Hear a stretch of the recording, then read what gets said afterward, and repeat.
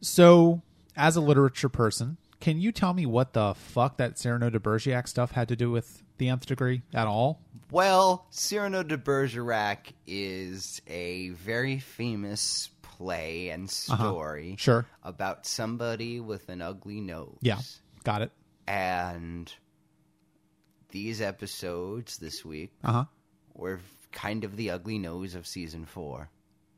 I was hoping for like thematic resonances or well, something. At the end, Cyrano dies, and I wanted to die at the end of watching these episodes. Okay.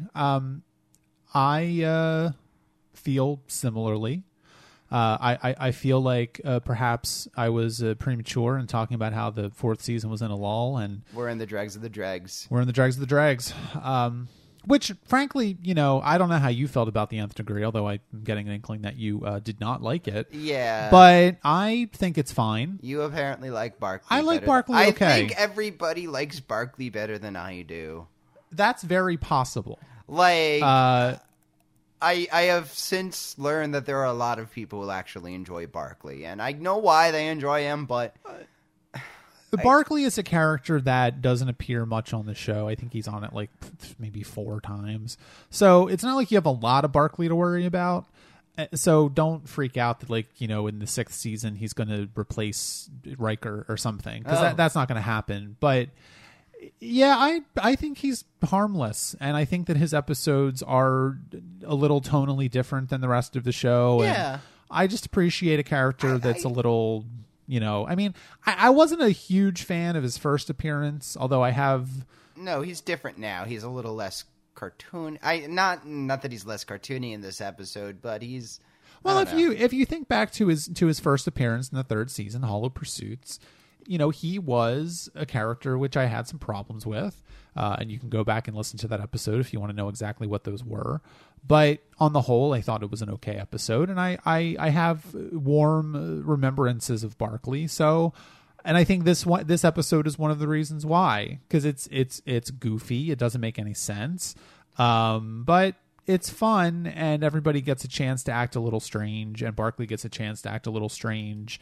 And the end of the episode is nice. I mean, I guess I'm with that. I did like the ending of the episode. This is another, Baylock episode where you think that something is going to be extraordinarily dangerous and horrible, and turns out to be benevolent, just portrayed in a very sinister way. I mean, at the end, these aliens, these Zytherians, they turn out to be, it's basically Santa Claus, at the end, and, they have 10 days of a lot of fun. But the thing is, we don't know, and we don't know that for any of the episode, and you would think that they would program that into Barkley as like one of the first things, like he just keeps saying, trust me, I'm going to take over the ship, it'll be fine, and I don't know. I guess, well, I don't know. I mean, we can talk about the episode, but before we do that, I kind of want to get your thoughts on Barkley, because you obviously did not have a strong reaction to him the first time, and this time he's back, and I don't know if you were expecting him to be back so soon or not, but he's back, and I would like to ask you, why don't you like Barkley? Well, I mean, I guess I don't know that he... I mean, to be fair, in this episode, we don't really see Barkley himself. We see possessed Barkley. We see him a little bit in the beginning, but once I don't dislike the version of him that's before he gets zapped by the probe. I mean, I think that moment when he's saying to Geordi, oh, thank you so much for sending me on the mission, like, that's very nice. Yeah. He's actually, and I think he... at this point is doing his damnedest and doing pretty well at that. But he's, since we've last seen him, I think he's been keeping his head down and working and doing this acting class and, all of these things. Which, yeah, like this episode and Cupid raised some interesting questions about exactly how much free time all these people have, because apparently Beverly Crusher, who is the chief medical officer on the flagship of the star, the flagship of Starfleet, has enough free time to run an acting class. Yeah, I mean, and in Cupid we find out that Picard has enough free time to do an in-depth study of a culture, an archaeological dig. Like, what is this? Like, what is going on here? I mean, you really think that I really think that the beginning of this, the Cyrano scene was just because, it's one of those Gates McFadden just wanted to wear that dress or something like that. Like, just like, I would love to just do a scene from Cyrano because why not? Okay, let's figure out how to do that, how to put that in. Like, I mean, I guess she's also the dance teacher. She also teaches jazzercise. Like, this is maybe a thing about, maybe this is Crusher's personality. Like, she really is into athletics and drama. I mean, she's kind of like one of those high school seniors, who's doing all of these different extracurriculars in order to get into med school. That could be, yeah. And I mean, maybe that's what she was really, and just has these hobbies. And I will say that I like Crusher in both of these episodes. Yeah. I think it was a good week for Crusher. We'll talk about Crusher's scenes in Cupid when we get to that episode. But, she's very warm in this episode. She's very accommodating. She's very supportive. Yeah. It's good. It's all good. And she's a fine actress. I mean, obviously, Gates McFadden is acting. It's not Beverly Crusher acting, yes. But we get to see some version of Beverly Crusher acting, which is good. And then we also get to see the actor who plays Barkley, whose name I can't remember.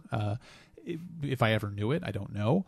It's frankly not that important to me in my everyday life. But I'm sorry, whoever plays Barkley, that's not important information for We're going to get like the longest comments from this. Probably.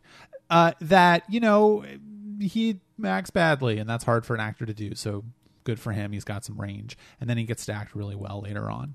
And so the introduction is nice. It just kind of makes it, the problems that we had last week with Night Terrors yes. is kind of the opposite of this week, where this episode feels very connected to what's going on in the past. Both of these episodes, really. Mm-hmm. Barkley has obviously been seeing Troy. He's graduated. He's not going to the counselor anymore. His social anxiety is much more controlled. He seems to be more well integrated into the ship and the crew. Maybe he even has some friends. So everything seems to be going well for Barkley. And then this thing happens and turns him into what exactly? Well, that's the question. Ooh. I'm just glad they didn't go down the road of explaining that the reason why Barkley was so intelligent is because he was using 100% of his brain. Yeah. Which is what we call an epileptic seizure.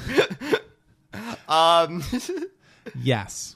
I would say the human brain is very specifically structured to not use 100% of it at once because that will kill you. And yes, you do eventually use up all of it. It's not empty space. That would be anyway. Yeah, no. They essentially say he's been reprogrammed to get to this spot, and which is interesting, I guess. I mean, and something that. Well, I think that, is not impossible. I can kind of see, this episode is very slight and perhaps doesn't have a lot of resonances down the road. But I like it because it's a good, strong example of sort of just Star Trek optimism at its best. Yeah. There's that scene in the Ready Room where they're all talking about Barkley and they want to lock him up or whatever. And it's, it's weird because there's this whole undercurrent of, I think everybody tries to like Barkley and no one really likes him, but they feel bad for not liking him. So they all sort of pretend to like him. And given the opportunity or given a reason or the druthers to perhaps have a reason to lock up Barkley, suddenly everyone's chomping at the bit to throw him into the brig, which I think is interesting.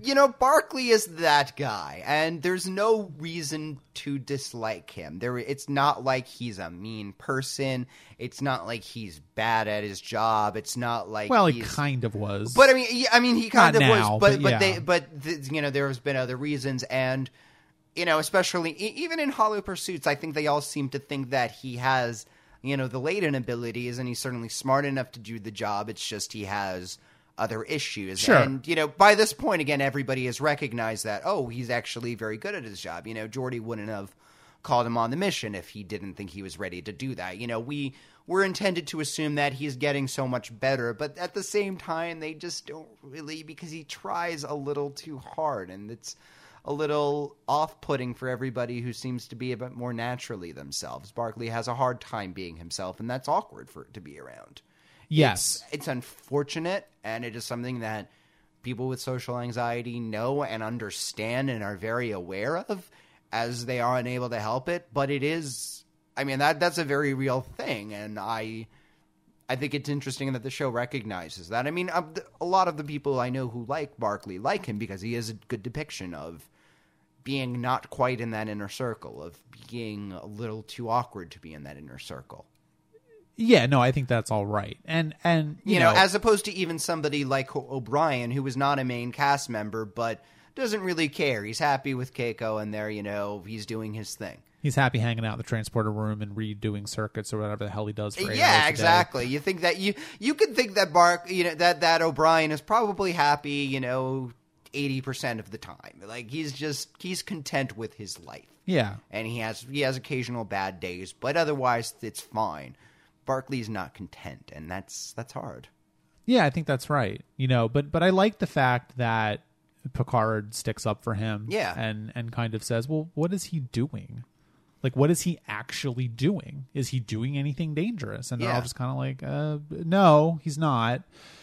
So I guess we can't actually lock him up for no reason. But at the same time, they probably ought. Well, I was to say, given at the end that it turns out that everything is okay, that's fine. He did not do, but they don't know that until the very end of the episode. And so in a way, he does take over the ship. So in a way, locking him up might have been a better preventative action.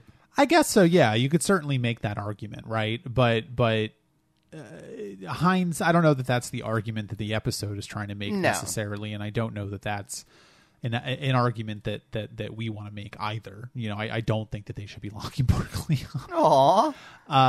And I think that it's well then the because they didn't put a guard on Geordi last week. They can just get that guard and assign him to Barkley, and have him follow. Like, why can't they do that? Why don't they have people shadowing the people who are acting weird that week?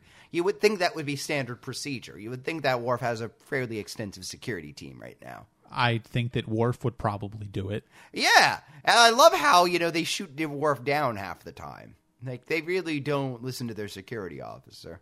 I'm glad you picked up on that, because that is a cliche of the show as well. What I like about this, though, is that I think the episode is I'm going to defend it a little bit because I do like it. And I think that, it's a little smarter, I think, than you're giving it credit for. Because if you look at Barkley as, a good depiction of someone with social anxiety disorder, which I will not disagree with. I mean, I don't know that much about social anxiety, but, I know enough, and it seems like it's a pretty good depiction of it.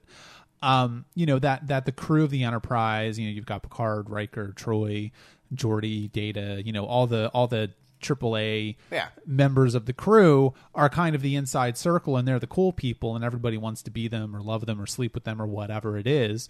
And then here you have Barkley, who is the show's representation of someone who is outside of that inner circle, right? And in this episode, what you get is Barkley suddenly treating them the way that they've always treated Barkley.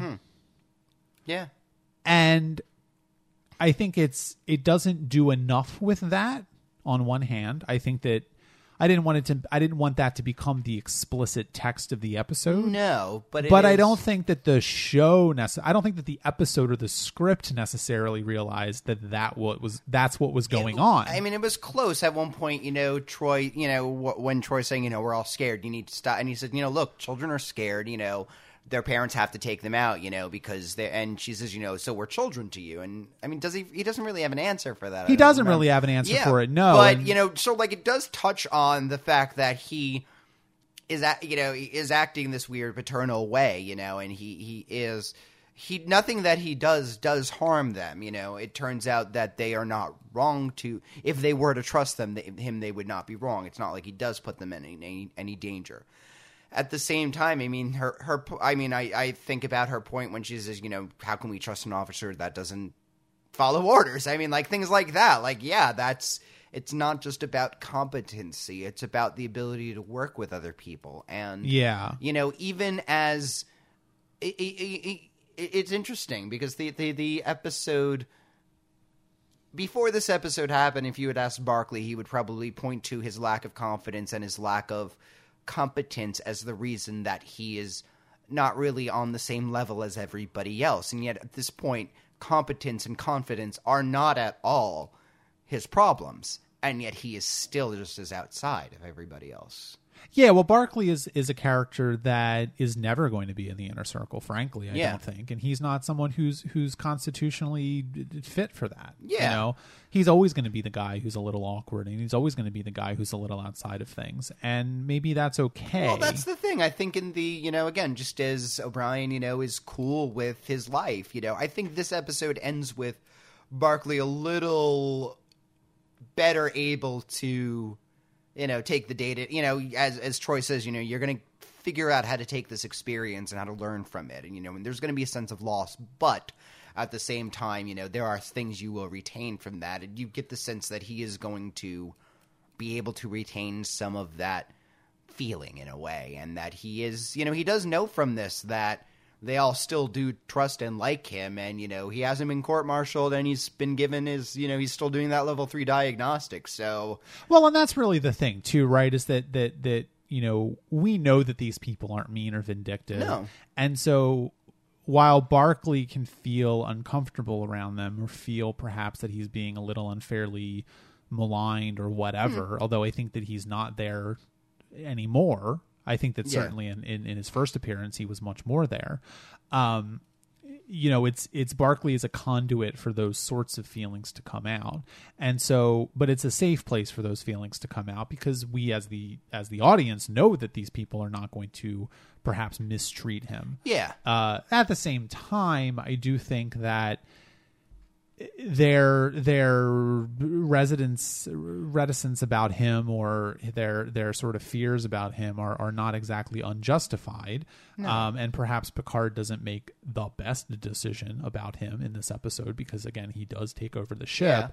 But at the same time, Picard is admitted to mistakes, Yeah, so it's Picard is admitted to mistakes, and I think Picard also, this is an episode really about unintended consequences, in effect, because the probe is intended to do one thing but instead does another thing and causes this other thing to happen, and then everything works out okay in the end, but it may not have, right? We don't know. And even to the point where Barkley doesn't seem to know why he's doing what he's doing, but he's doing it anyway. Yeah, until the end, he seems to be just doing it because he can. Right. And, just for the sheer, oh, well, we can do that. I have this idea and we should do this and it's going to be so great that, we have to, I mean, that moment when he kind of takes over when they're, with the photon torpedoes and all of that, with the shielding, and he does a lot of that. And I think, like he, what he did was very, according to, the book and all of that, very bad. I mean, he essentially took over several computers, openly defied an order, overrid, that, it works out remarkably well in the end for him, but he is doing things wrong, and in this episode, he's the kind of character that Star Trek doesn't do now, right? Like, I think that this version of Barkley would fit in much more on the original series Enterprise than he would on the Next Generation Enterprise, because he's someone who does what he does and doesn't really listen to orders, and this is not that kind of ship. This is a very regimented ship. This is a ship where people work together harmoniously because it's the 90s and everyone's happy. Well, it's interesting because I have been thinking actually a lot about that, and, before going in when you said, it was mandated that the, officers don't argue with each other or that there are no personality conflicts. And in practice, it has been fairly different than I expected. I mean, the most overt conflicts are always with, somebody's possessed, there's a, external cause, there's some kind of space goo is making everybody be mean to each other, But those moments, number one, do come off fairly creepy or shocking when they happen because it does happen so little. And I mean, it does characterize these people not so much as I mean, there is an amount of their next step of, cultural evolution, sure, but these people are professionals, and I mean, like, even in a, you think of people in a professional setting working in in other words, you think about a military unit. They're not going to stop in the middle of the mission and argue with each other. They're going to have to do what they have to do. Right, and right. That gives this, I mean, the sense, it does feel very regimented, this ship. This is everybody does respect the captain, so you're not going to go against the captain. And I mean, all of these people have earned their stripes in a way.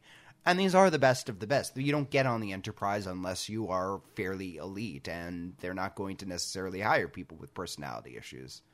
Or are they?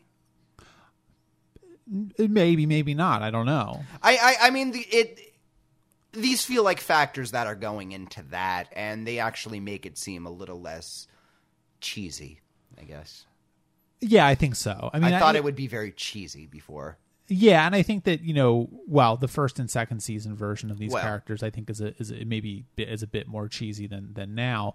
These feel like real people as opposed to the first and second season when they were much more of the original series style of characterization. They don't fight with each other because they like each other and because they're working on a mission that's bigger than them. Right, and frankly, they have better things to do than argue with each other too. I mean, these are people that are frankly just a little bit more mature. Yeah, and they certainly they're grown-ups. They're grown-ups, and it's not that they don't have passions and they don't get into arguments and stuff, but they realize the importance or the non-importance of it, and so they sort of step back from it when they can. It's part of probably their training to realize it's not appropriate now, and we have to put that aside for after hours, really. But it's funny because if you think back to what Barclay was going through in Hollow Pursuits, where Geordi was very annoyed with him all the time, sort of hypocritically or not, because Geordi also had a holodeck fantasy, which came to bite him in the butt a couple weeks ago, as we saw, or didn't bite him in the butt, which was what he wanted. Yeah, I wasn't going to go there, but thank you. But he wanted Leia Brahms to go there. Oh. That he was very annoyed by this, and he was annoyed by Barclay, and he was annoyed by the fact that he was always late. And in this episode, we get a replay of that scene where Barclay is late, and Geordi asks where he is, and he's in a holodeck, and Geordi goes to find him, and he's very much acting like Geordi was a year ago. Yeah, but Barclay is different, and I think that also annoys Geordi. He is late for a holodeck fantasy, but a very different one, And that was my other question, like when the word like, oh, well, what are we going to... Why don't they just say, look, Barclay, hang out in the holodeck with Professor Einstein, solve math, like... I think that would have been that's what I would have done. Just like, all right, give him the day off. He's just going to fuck around and do whatever, and then he won't bother anybody. Well, I think the problem was that they needed to fix the telescope, and Barclay said that he knew how to do it, so... Yeah. That was the issue there. Yeah. Well, he knew how to do it more efficiently. They were still going to be able to do it, and they were originally going to be able to... They were originally digging down to doing it in 2 weeks, but... But it was going to take them like months and months, and now Barclay can do it in an hour. Yeah, but he didn't, did he?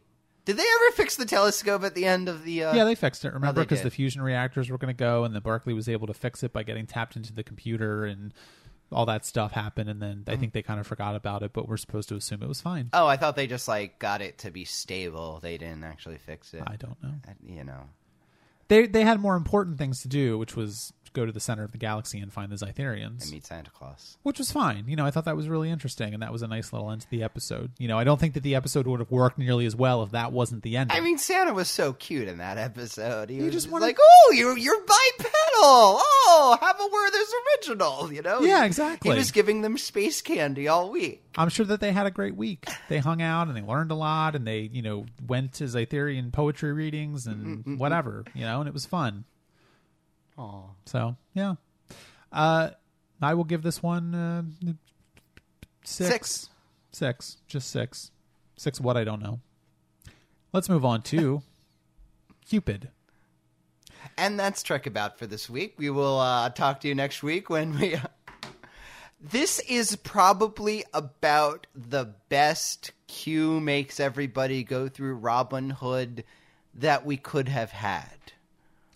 I appreciate the fact that the Sherwood Forest portion of this episode is actually a lot less time consuming than I remembered it being. It's not the whole episode. Yeah. It doesn't. It's only really about 15 minutes of the episode, which I think is about as much as that as you could stand, frankly. I really hate this episode. I could see why. I thought it was. It's an episode which certainly does not go where I wanted, expected, or needed it to go. Where did you want, expect, or need it to go? I thought that point when he said, "Oh, we can go to the ruins of this planet," you know, we could even go into the past. I thought that's what they were setting up. Like, all right, Q's going to take everybody to this ruin that they've been talking about this entire episode, and he's going to have an adventure in there, and then he'll come back, and then he'll give the speech, and it'll have a certain poignancy to it because he's lived that. That's where I thought the episode was going to be, and that would have been fine. But where did they get Robin Hood from? They just had a bunch of these costumes. It's one of those, you know? I think, yes, that is true. And I really don't like it when Star Trek plays dress up like this. I liked Patrick Stewart in that shirt, but that's about it. It was all just fine. Like, there were moments that I thought were funny. Like, I thought when Guy of Ginzborn is all, well, then you're going to be executed. Just like, oh, no, I'll marry you. And then, Q is completely shocked that she would go through with that. You know? Like, things like that were... Well, what does she care? Yeah, and that's the thing. She's like, well, this isn't, much preferable. And she basically says, I'd rather be alive and I'll figure something out, Well, the episode is very strange because it's basically like 3 episodes in one. Yeah. And while I like where it ends up at the very end with Vash and Q going off and they're going to have adventures. That's a really great... I want to see that spinoff. Of all the 2, you will see them again. Of all the 2 characters in the show that probably were weird and we're never going to meet, and now they're off gallivanting across the galaxy, I feel like Vash and Q are the 2 best ones suited to that. It makes sense. I like Vash. I did in her episode. She's a good version of the female rogue character, and I think, but well, it's hard to talk about because I like a lot of this episode, but then it just kind of comes to this hard stop when they go to Sherwood Forest, and the very first 15 minutes of the episode, but because let's not forget, for a Q episode, Q is not in a lot of it, which I frankly like. Because again, on this rewatch, Q has never been one of my favorite characters, and he continues to not be one of my favorite characters because I feel like he wears out his welcome very quickly. And you will be happy to know that Q does not come back until the 6th season after this. Good. So we have quite a long time without Q. Like, Q has an arc, but I don't care about it. He menaces the ship. He gets kicked out of the Q continuum. He gets back to the Q continuum. So, he's again, every single one of his appearances references his previous appearance. He's, but at the same time, it's... Again, he's not a character I particularly love or care about, I guess. One of the things about Q that I think is probably the most striking about him is that he is a character that fits into the initial conception of the show as more of a TOS style thing, right? And to the degree that they have been able to fit Q into this version of the show, which is much more character-based, much more drama-based, is not really about omnipotent beings. Yeah, philosophically, it's a very different... Right. I think it's interesting and indicative of the generally high level of quality of the writing staff that they were able to fit Q in.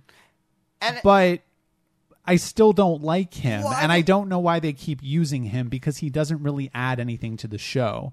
It's one of those things, I guess, again, like we were talking about last week about how, they have 26 episodes and they just need to do 26 episodes. And every once in a while you just got, maybe you just need stuff like Q this. At the time? People did, yeah. So that might have even been, I'm sure that was part of it. This is the... I think that... We're going to have Q again this week. Oh boy, I'm going to watch, But I think, to your point about doing 26 episodes, there's stuff like this in Deep Space Nine too, like where the executive producer just really liked something and kept doing it, even though no one else really liked it. He's just really enamored. I think you can get away with that kind of thing a lot more when you're doing 26 episodes a season than you can when you're doing 13 to 10. Again, one not so great episode, it works better when it's, a tenth of your season versus, Right. And so what I think is kind of interesting about Cupid is that, Q's not in it that much. He's not in it at all for the first 15 minutes. The first 15 minutes of the episode I like as far as they go. Yeah. It's a very low-key sort of hangout episode. Picard's worried about his speech, and Troy is giving him a pep talk, and then he goes to bed, and Vash is there, and it's like, oh, how'd she get in? Well, this is kind of worrying, because maybe they should have better security for the captain's quarters. I don't know. And I would say that he brings him on the bridge, and Worf is like, we're letting anyone onto the bridge, Sure. And there's like, yeah, he's a friend of the captain's, that we've never heard about since then. And they make up, and then they eat croissants in the morning after they've had sex, I guess, is what we're supposed to think happened. But like the strange thing is, number one, is that from what I remember of Captain's Holiday, it didn't really. I don't think that it ended poorly for them, but I didn't really get the impression that either one of them really cared all that much about the other one. And so it kind of like Picard's reaction to Vosh in this episode, obviously Vosh is using him, right? Like Vosh doesn't necessarily, I mean, I think Vosh does like the captain. There is a sense that, if things were different, we would have been, because they do have a very strong chemistry together. They are definitely attracted to each other. They work well together. They banter, They are two people who, but at the same time, they make it very clear we live very different lives. We are very different people. She is always going to be looking to swindle somebody, and she is a liar, and she's trying to, that's who she is. She makes no excuses for it. She enjoys who that is, and Picard himself says, Picard is the consummate captain, and he follows the rules, and all of that. They're just, again, they're attracted to each other, but very different. It's their typical, But I think my issue with that, I mean, that's all true. But, but my point really is that, Vosh is there for a very specific reason that really has nothing to do with Captain Picard. And she's using him, and she doesn't feel bad about it. She may like him. She may have some feelings for him. But at the end of the day, Vosh is who she is. It's a much more pleasant version of when she normally uses people. Exactly. She just happens to like the guy she's using. Right. But I don't think that she really cares about him on a fundamental level. Whereas Picard seems to really, really like her, which is strange because... Number one, the show goes along. This episode is going a long way to point out that Picard's very private and all that stuff, and it's all things that we know before. Picard does not have a lot of romantic adventures or romantic entanglements. Vosh is really the only one we've ever seen. Yeah. Maybe the Beverly thing with the doppelganger Picard from Allegiance from last season is another one, but that wasn't really Picard. So it's we don't really see Picard in this kind of dynamic before, and frankly, him falling for Vosh in this way makes him seem like kind of adult. And I don't know that I appreciate that. I mean, I wouldn't say she doesn't care for him at all. I mean, oh no, that's not what I'm saying. Yeah, I think she does, where she goes with this, because as the first, again, this first part of the episode, as it goes on, she seems to get more and more, surprised and a little upset that he hasn't mentioned her. Like, I don't know. She starts off being very amused. Like, obviously, when Crusher comes in, she, thinks, she figures, all right, Picard and Crusher have a thing, but, this is awkward and funny, But I think as she goes and realizes that nobody heard this story, I think that gets, like, it's not even like he confided in Riker, oh, I went to this adventure. I mean, that I can see...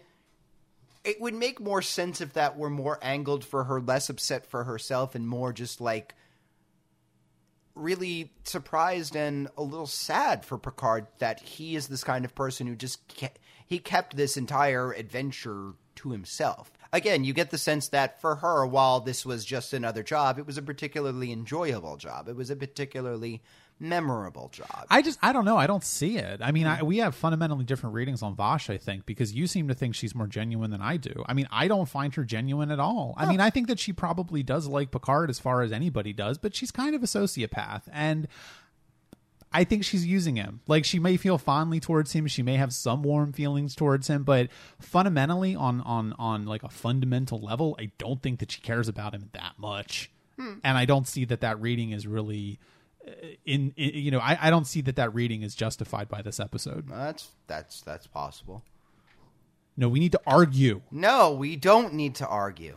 Yeah, and but again, like, whatever Vosh does is whatever Vosh does. She's not really the important part of the episode. It's more about Picard and how he seems like an idiot, frankly, for this. And you can say, well, he doesn't have a lot of romantic entanglements, and he doesn't date a lot, so he doesn't really, but I don't know. It seems weird. Like, if someone that I had a weird adventure on a vacation a year ago with suddenly turned up in my apartment, I wouldn't be that happy to see them.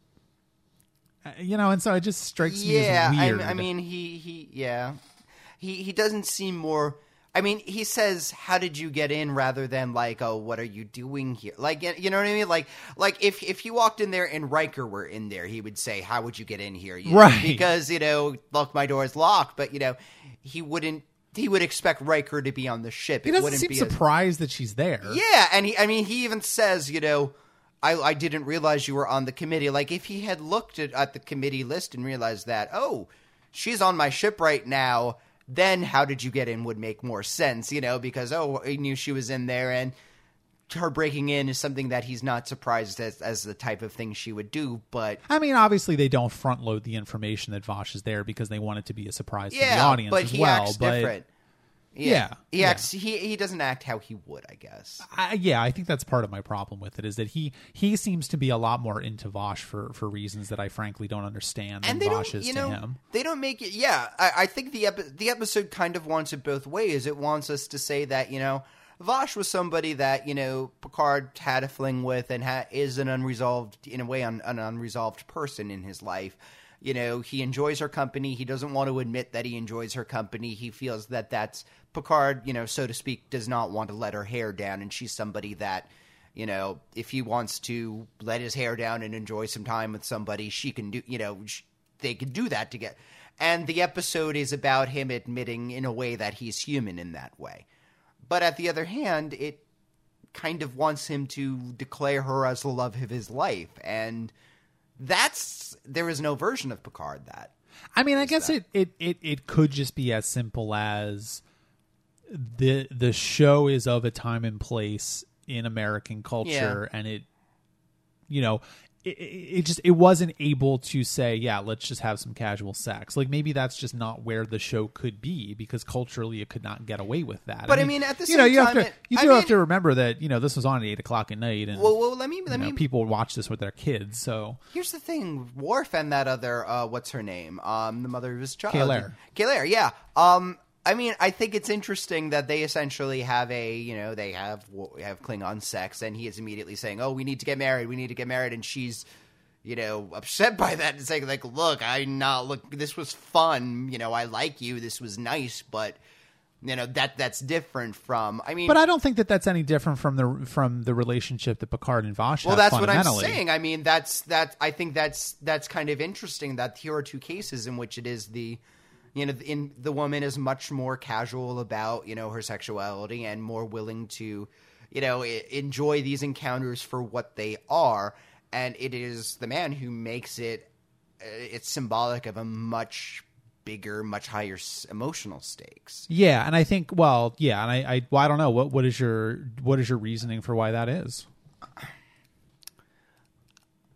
I don't know if it's as simple as, coming at, this is where, in a way, the feminist movement was, in that saying, was considered a degree at this point where, women should be able to be sexually open in the same way men are.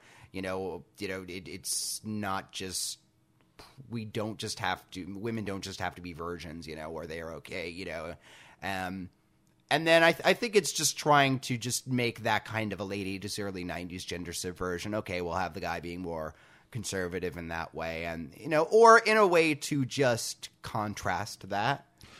I don't know if that's part of it. I don't know. I think that's a fair reading of it. I think it, and I don't think that's incorrect. But I will just say that I don't think that's the reason why they did it that way. Because think about maybe not probably unintentionally. Well, because I think the real reason why they did it that way is, well, there's two reasons. Number one, again, you're at a certain cultural moment in American culture, so it would not have been very forthright or very likely for them to have two characters that were just having casual sex. Yeah. On a TV show, family friendly in 1991. Yeah, certainly. The other thing I think is that if you think about which characters are the ones who have the strong feelings towards these women and want to have a relationship, it's not that the men want to do it. It's that the main characters want to do it. Yeah, that's true. Because if you think about Kaylair and Worf, think about if it was reversed. Worf would be very dismissive and be very she'd be like, I want to get married.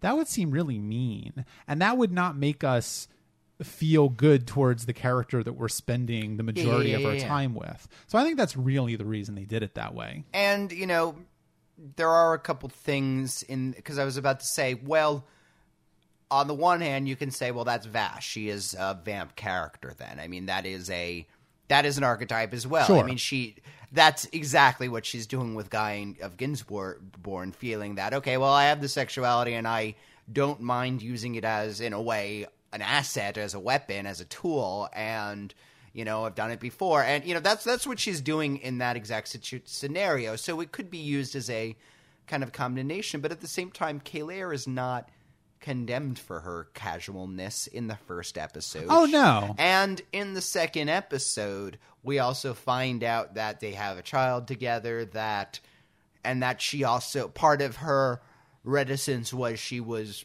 a little freaking out that the father of her child is, making these, overtures that she's not necessarily ready to deal with, but at this point, she is more, Right. She comes in the second episode because she's finally, okay, she's used to the idea of the proposal and ready to go back on it. So, that I guess says as much as well. Yeah, no, I think that's true. It's with everything else of the show that every 2 steps forward goes several steps back in a way.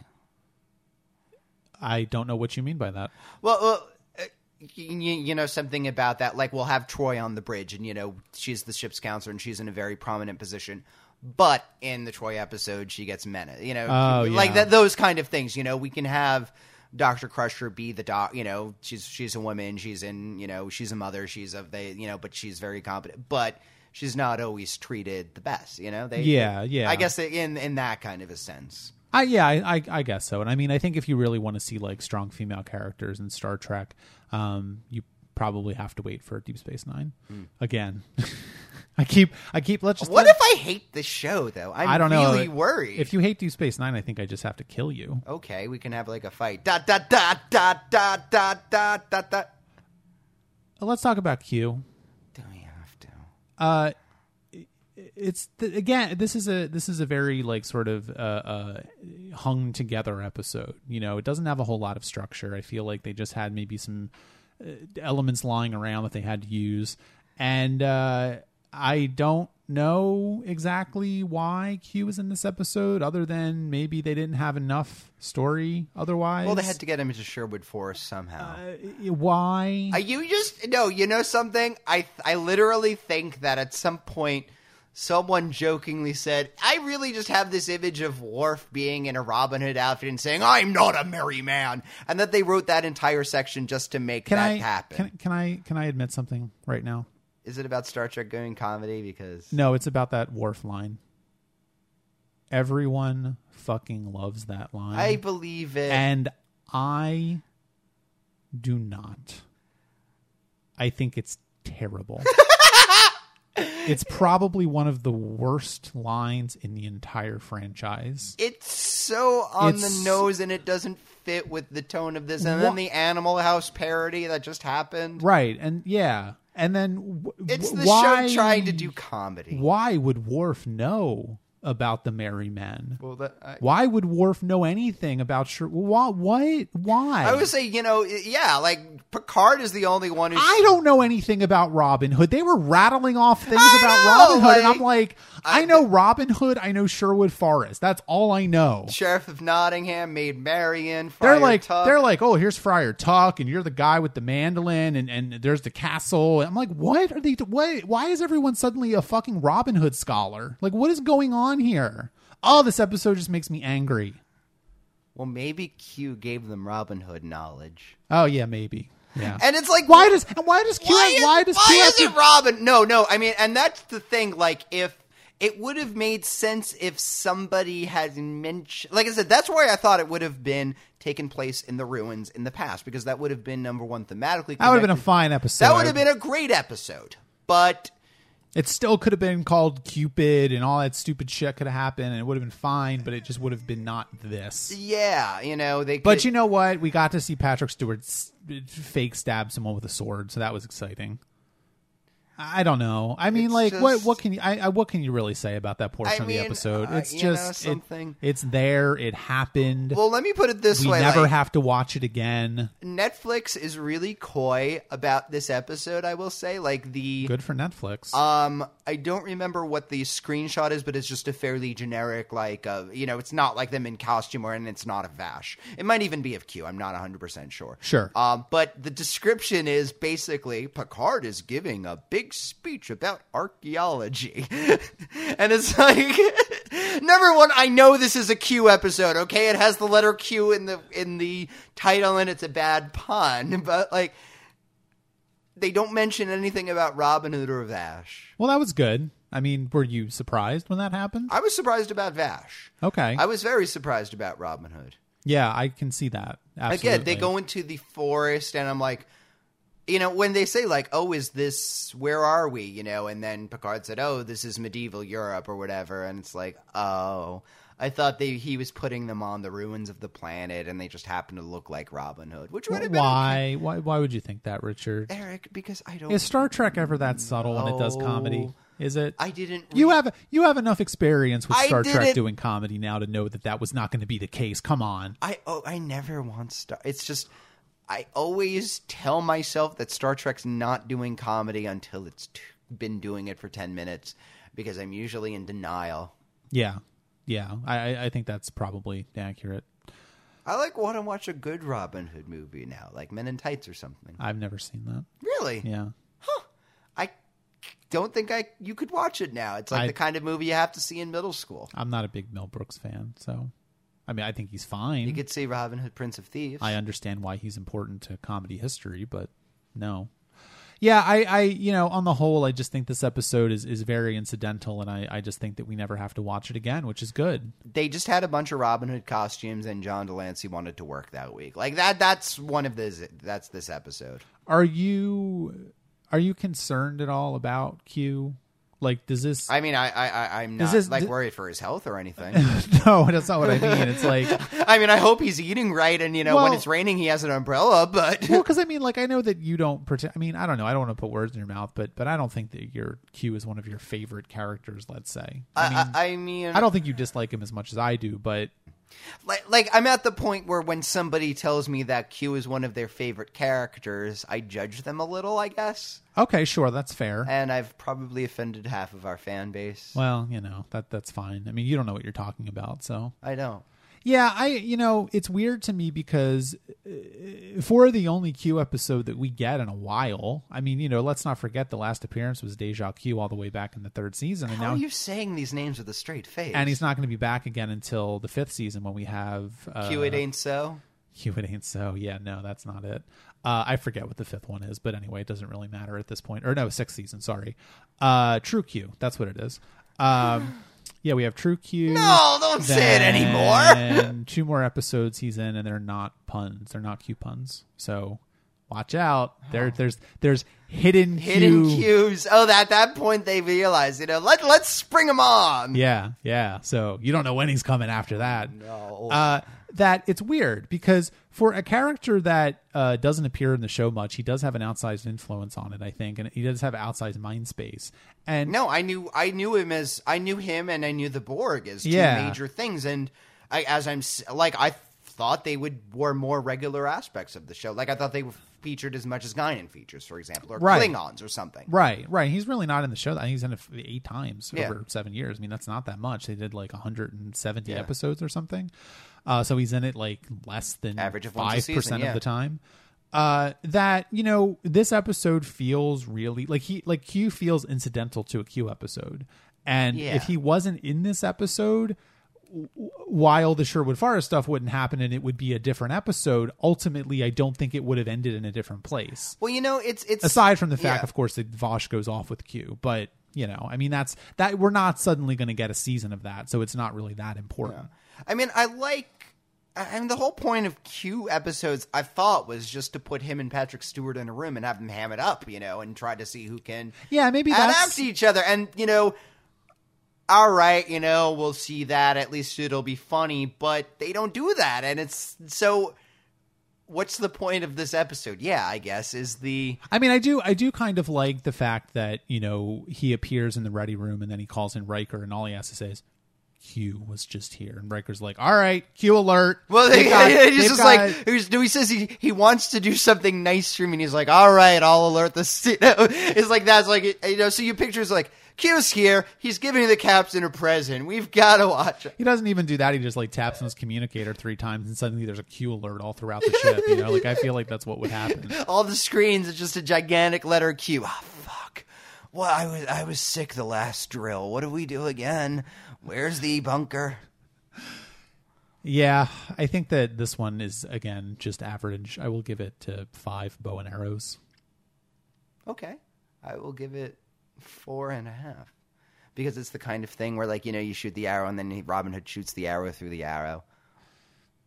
Yeah, I mean, Data got shot by Troy, so that was exciting, I guess. And it's like, all right. I mean, and you could tell they did that scene, you could tell the huge laughs they wanted to get in that scene. They're like, oh my God, this is so funny. We're going to have Data get shot by Troy, and he's going to be just talking calmly about it. It's going to be so much fun, and it's not. And then you just have them just hanging out in the forest doing nothing? Mm-hmm. Yeah, pretty much. It's shot competently. No, they shot him in the chest, remember? That's all about I can say about it. All right, well... it didn't have Barkley in it. All right, we've had a couple of... Didn't have Barkley in it, that's true. Although Barkley comes back. Not this season, though. Oh my God, is there ever a Barkley and Q episode? Tell me now. I don't think I want to tell you that. Oh God, there is. So no. Oh God, no, I don't want to do that. No, there's not. I don't want to do that to you. No, they don't appear in the same episode ever. I don't think. I might be lying, but I don't think so. You are not giving me any confidence right now. I'm going to say the probability of that happening is... Oh, God. 14%. I do not... Oh, God, there's a Barkley and Q episode. Well, I'm going through my head right now, and I'm thinking about all the episodes that Barkley and Q appeared in, and... no, I don't think they ever do. Yeah, but there's like A and B plots. One could be an A plot and one could be a B plot. Also, horribly, you're forgetting that Q and Barkley don't necessarily have to stop appearing in The Next Generation. That's all I'll say about that. Richard has such a horrified look on his face right now, I can't even tell you. Yeah, it's okay. It's all right, Richard. Look, let's go get you some whiskey. You'll be fine. Next week, if Richard still wants to continue doing this show, which is an open question at this point, I think, now that I've laid that bombshell on him. I think you need to hit my Control-Alt-Delete keys. That's what happened. We're talking about The Drumhead and Half a Life. Yeah, that sounds about what I've got. We'll talk to you then.